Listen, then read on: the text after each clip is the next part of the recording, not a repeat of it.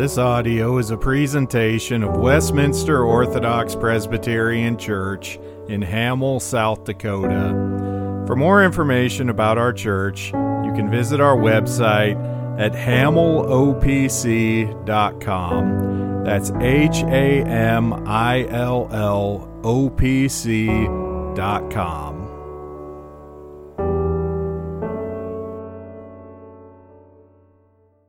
Please turn in your Bibles tonight to John chapter 20. I understand you did hear a message on this text last week.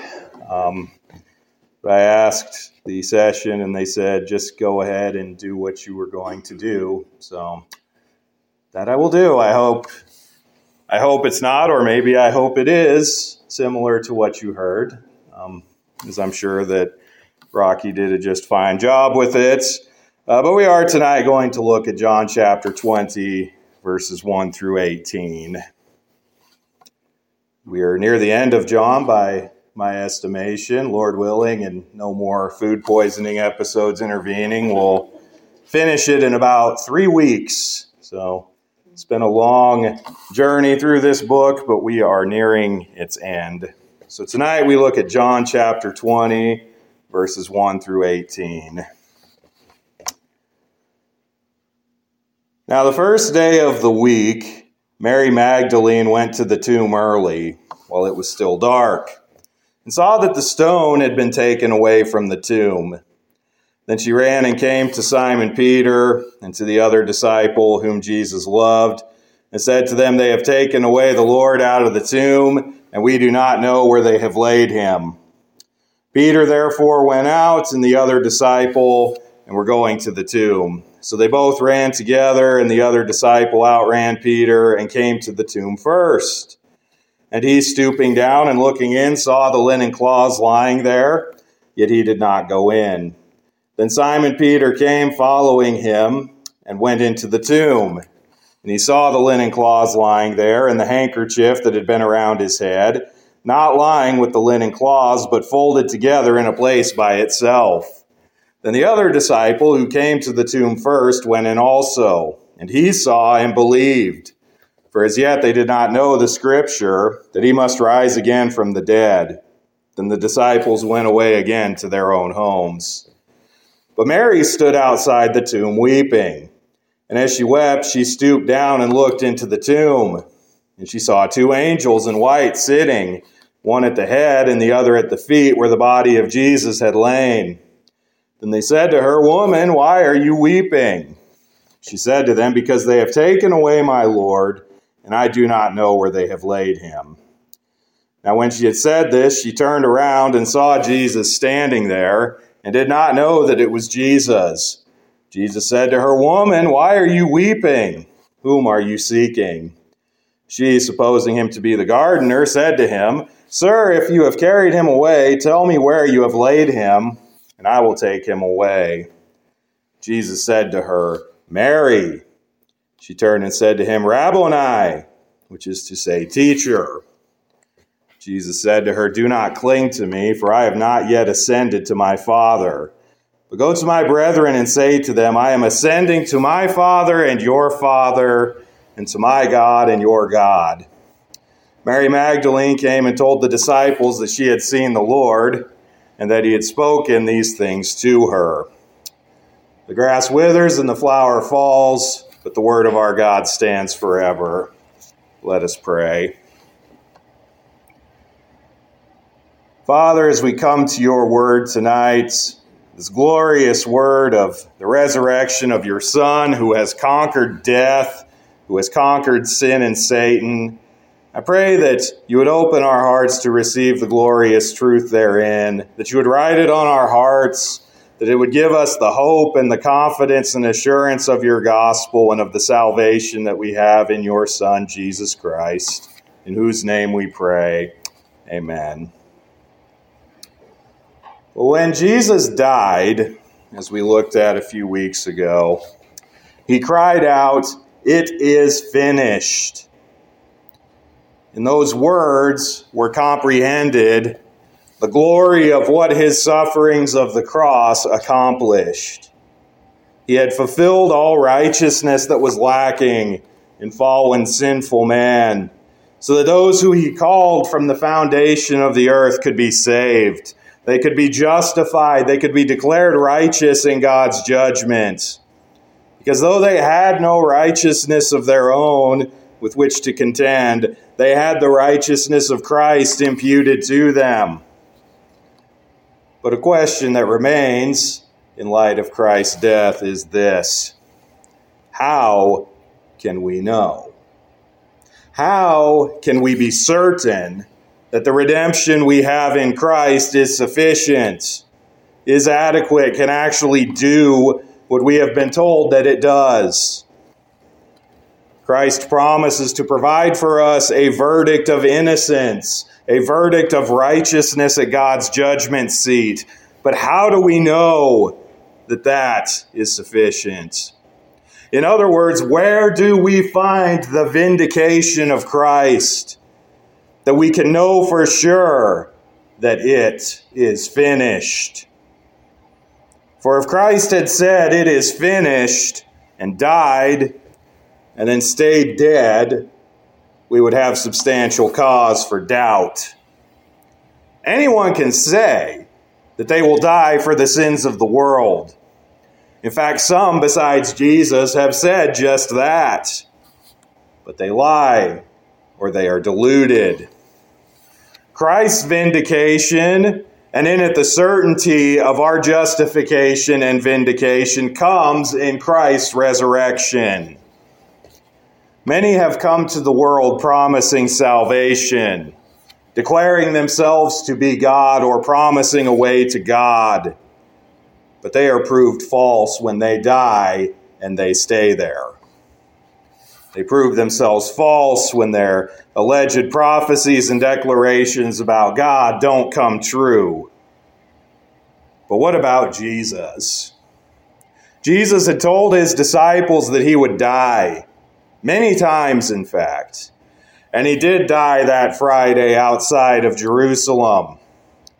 He was buried in that new tomb in the garden by his unlikely friends Nicodemus and Joseph. But Jesus had also told his disciples that he would rise from the dead. For instance, in John 10, Jesus told his disciples that he had authority to lay his life down, but that he also had authority to take his life up again. In the upper room discourse, Jesus talked much of his departure, but he talked of a reunion.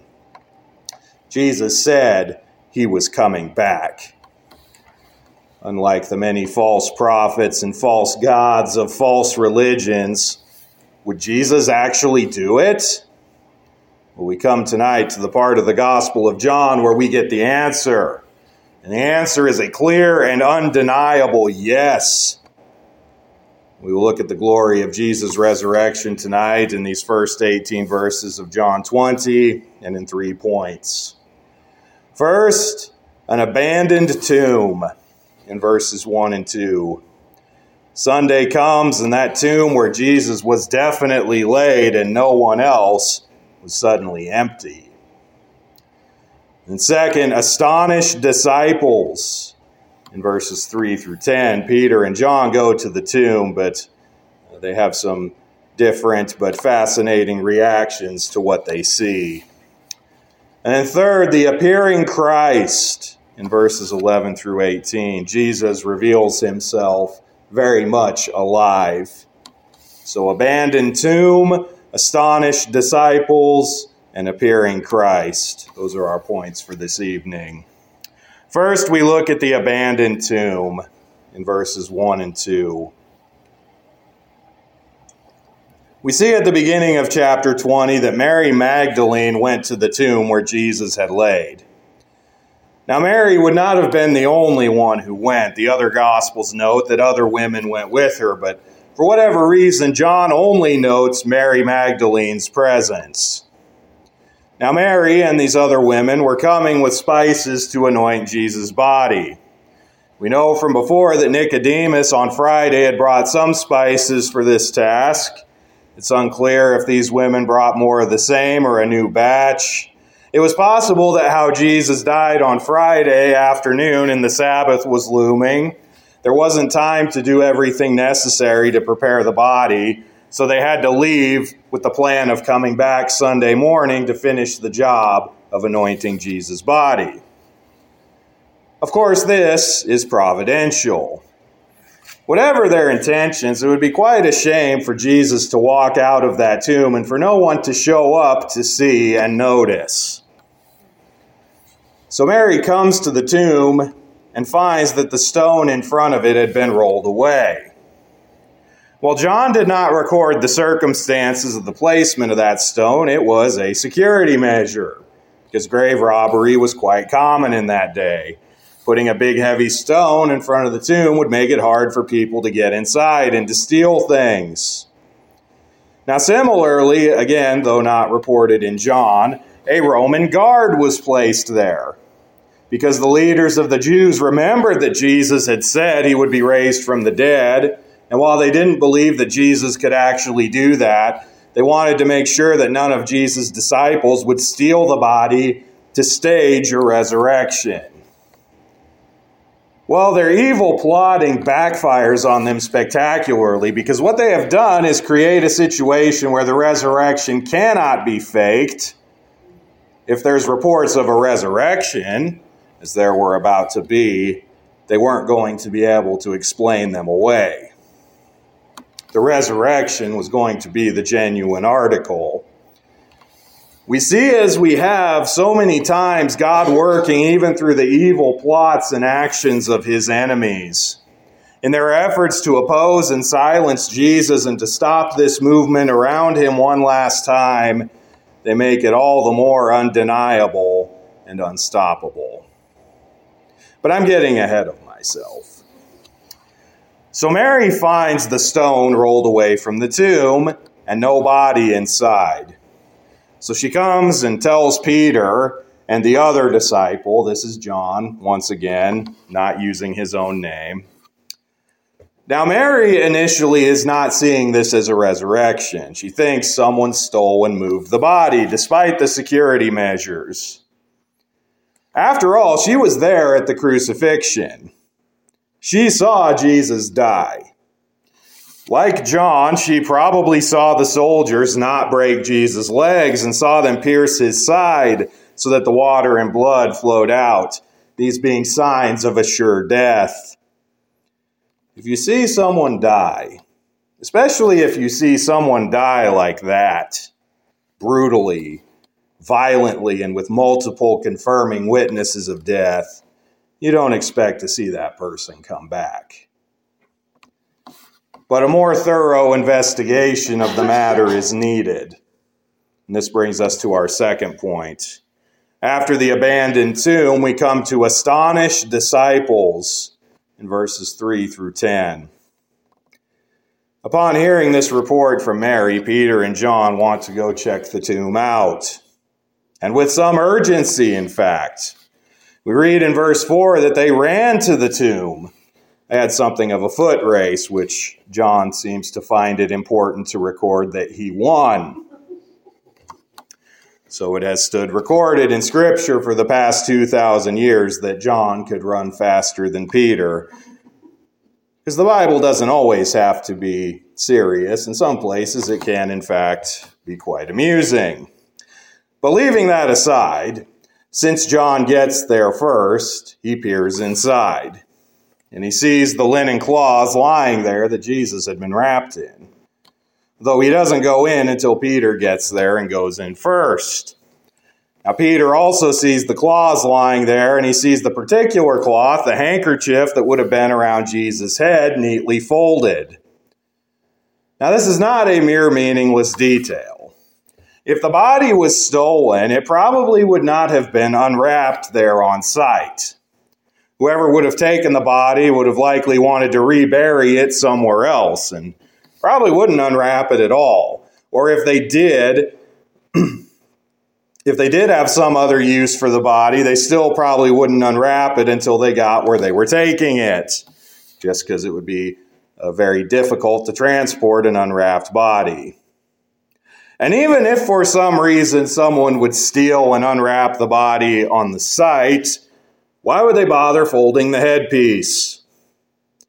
Given that they would have had to get past a Roman guard and a heavy stone to unseal the tomb, a lot of trouble. If someone were stealing the body and unwrapping it there for some reason, they probably would have just tossed that handkerchief aside. But on the other hand, if Jesus wakes up, he's raised from the dead, and finds this thing wrapped around his head, then he might be so inclined to neatly unwrap it and fold it and place it off to the side. See, this detail points us to this not being what you would expect to see at the scene of a grave robbing. These details are recorded to make it clear what really happened, as many lies and slanders would arise about Jesus and his disciples. It is even recorded in Matthew that the leaders of the Jews, upon hearing about this, told the guards that were going to be in big trouble to tell the people that the body was stolen. They would even take care of the trouble with their Roman bosses. And this became the common rumor and story among the Jews that Jesus' disciples had just stolen his body, despite the implausibility of them doing that given the circumstances. But John records the truth of the scene in the tomb because it testifies to how this was not a grave robbery. But how did the disciples react to this when they see it? Well, John says that he saw and believed. Yet he also records that the disciples did not yet know the scripture that Jesus must rise from the dead. So what does this mean? Well, later on, Jesus would appear to the disciples, and part of these appearances would be to explain to them how everything had happened according to the scriptures, and that all of the scriptures, beginning with Moses, spoke of Jesus. The most famous example of this was recorded in Luke chapter 24, when Jesus would appear that afternoon to disciples on the road to Emmaus. And he would, again, starting with Moses, starting with the very beginning of the Old Testament and going through all of it, explain how they testified concerning him. But for Peter, it's hard to tell what he makes of this. John doesn't say. Luke records in Luke 24:12 that after Peter came to the tomb, he saw the tomb and the claws and went away, marveling to himself at what happened. And yet of himself, John records that he saw and believed. This means that even absent seeing the resurrected Christ, even lacking this insight into the scriptures that Christ would later provide, simply on the sight of this empty tomb arranged as such, John believed that Jesus had been raised. Unlike Mary, and seemingly unlike Peter, John had already seen all the proof he needed. We see that Peter and John return to their homes. Now imagine that walk. Peter goes away marveling, but it seems at this point he's not yet fully persuaded. John, for his part, believes. But what do you do with that information? On the one hand, you might think people need to know, hey, Jesus was dead, now he's alive. But who do you tell? What do you tell them? Would they even believe you if you did? Remember, dead people, especially ones you see die, they don't come back. It's quite something to ponder. So Peter and John, there's this sort of mixed reaction, and you see they just go back home. There's nothing else they can do with this information, at least not yet. But so far in this account of the resurrection, we've seen all the initial evidence that Jesus has been raised from the dead, but we still have some loose ends. There are others who still need convincing, and where is Jesus? And this brings us to our final point. After the abandoned tomb and the astonished disciples, we come to the appearing Christ in verses 11 through 18. So John believed that Jesus was raised from the dead. Again, Peter doesn't really know what to make of this, and they go home. But then in verse 11, we see that Mary is still there. She is despondent. She is incredibly sad. She stays there and she sits by the tomb and weeps. And then at one point, she decides to look into the tomb. Well, she sees something. Specifically, she sees someones that were not there before when Peter and John were there. These two angels sitting there on the bench where Jesus had laid, one at the place of the head and one at the place of the feet. And these angels see Mary sad and weeping, and they ask her why. Now, this almost seems like a cruel question to ask. And in fact, if there had been nothing to see there but the scene of a grave robbery, it would have been a little rude to ask. And she answers, "Because they have taken away my Lord, and I do not know where they have laid him." So Mary at this point still believes that this was a grave robbery. Now put yourself in Mary's shoes for a moment. She was close to Jesus. She was his friend, and she believed in him. Here she even calls him Lord. Think about everything that would have happened in the previous days. Jesus had triumphantly rode into Jerusalem, but within a week he was basically murdered. He was executed in a kangaroo trial brought by corrupt and jealous leaders on false charges. It was an abrupt and tragic way to lose someone you care about. And then to add insult to injury, she comes to anoint the body to do one last act of love and service for Jesus. And even this is denied because some thugs stole the body, or so she thinks. But then she turns around, and John records that she saw Jesus there, though she did not initially know who he was. Now, there could be any number of reasons why she didn't recognize Jesus. For one, as I mentioned before, she saw him die. Death is generally permanent, at least as it pertains to this world and this life. So again, if you see someone die, if you see their dead body, you're not going to expect to see them alive again. Your brain is probably going to have some trouble processing that if you do. Also, given Jesus' sufferings, the various tortures, down to the scourging and the loss of blood, it is possible that Jesus would have looked a little different. It's also possible that Jesus, now being in his resurrected glory, could have changed his appearance somewhat as well. But ultimately, he is sovereign even over the thoughts of his people. And he had so arranged things that at least the first time Mary saw him, she would not recognize him. So Mary sees in her mind this man she doesn't know, thinks, well, he's probably the gardener. And he asks, "Woman, why are you weeping? Whom are you seeking?" There's that question again. Poor Mary can't catch a break.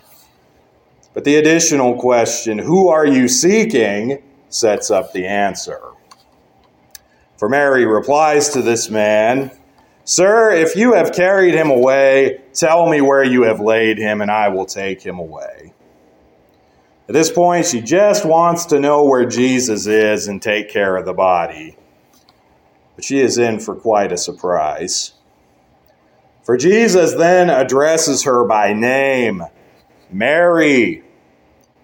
And suddenly, whatever mental block caused her not to recognize Jesus was ripped away. At the sound of his voice calling her name, she knew it was Jesus and could be no other. And in that moment, all of her sorrow and agony and grief turned to the sweetest joy. She cried out, "Rabboni, teacher!" But there's no time to bask in the joy. Jesus has an assignment for Mary. He tells her in verse 17, "Do not cling to me." He understands how joyful and how glad she is that he's back, but this is only temporary. For as he just taught at length in the upper room discourse, it remains true that he will ascend to the Father. So he wants Mary to go to his brethren, the other disciples, and tell them that Jesus is alive and that Jesus is ascending. He says, to my Father and your Father, and to my God and your God. Now, why does he say this? It is true that he will ascend to heaven some days from then, after he appears to his disciples and up to 500 others. But also he is asserting once again, as what he has throughout his entire ministry, his unity with God the Father, and his people's unity with and access to God the Father through him. Those who were his people before his death remain his people after his resurrection. And he will go into heaven for a time to prepare a place for them, just as he said back in John 14. So that where he is, they will also be, but this time for good. Because Jesus has overcome death, his people will overcome death as he has. As Paul writes in 1 Corinthians 15, Jesus is the first fruits of our resurrection. Jesus' resurrection is the validation of everything that he has said, that those who believe in him will not taste death. They will have everlasting life because his word is true. And he has done what is necessary to redeem his people and to bring them into that life. Now Mary, as she was commanded, goes and reports to the disciples that she saw the risen Christ and that he gave her these words. Now it is not insignificant that she is the first person who sees and speaks with the risen Christ. It's another detail that we in our day, as we read this story, could be inclined to gloss over. But we must remember, this is the first century. Now, one of the issues in the first century is that the testimony of women, be it legal testimony or some other kind, it was generally not considered reliable, and it generally would not be admitted. So why would Jesus first appear to a woman? He will appear to men later. He'll appear to his disciples later that day. But why Mary first?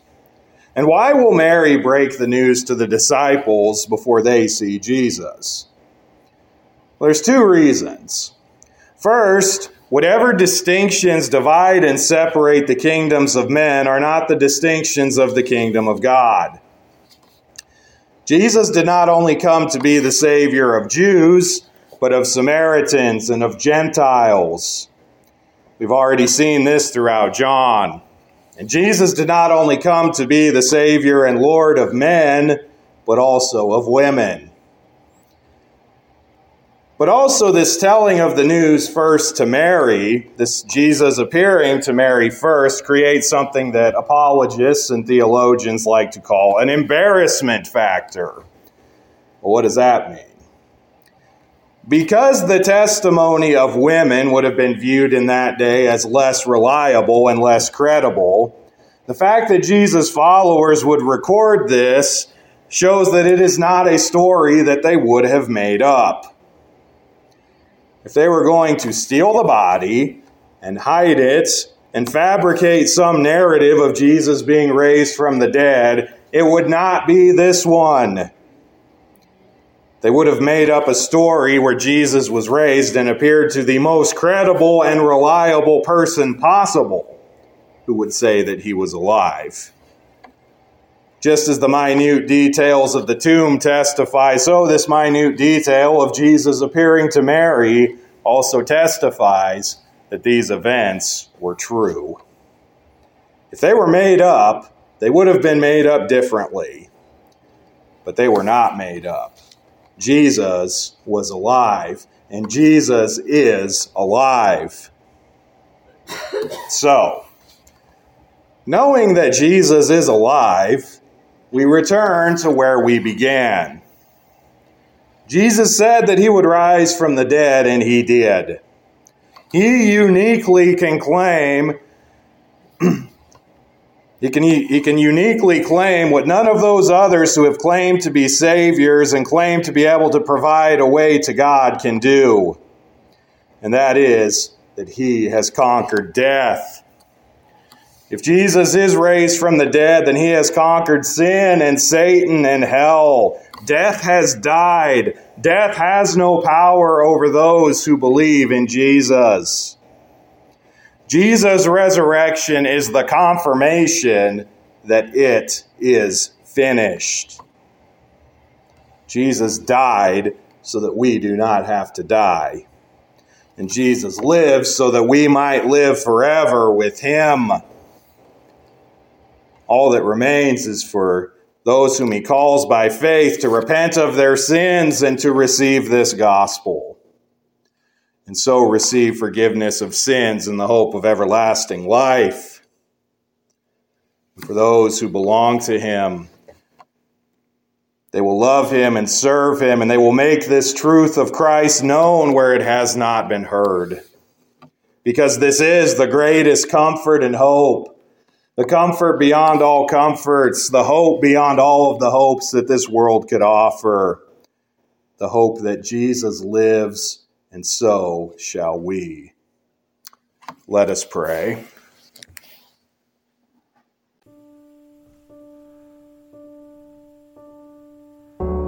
Thank you for listening to this audio presentation of Westminster Orthodox Presbyterian Church in Hamel, South Dakota. For more information, you can visit our website, hamillopc.com. That's HAMILLOPC.com.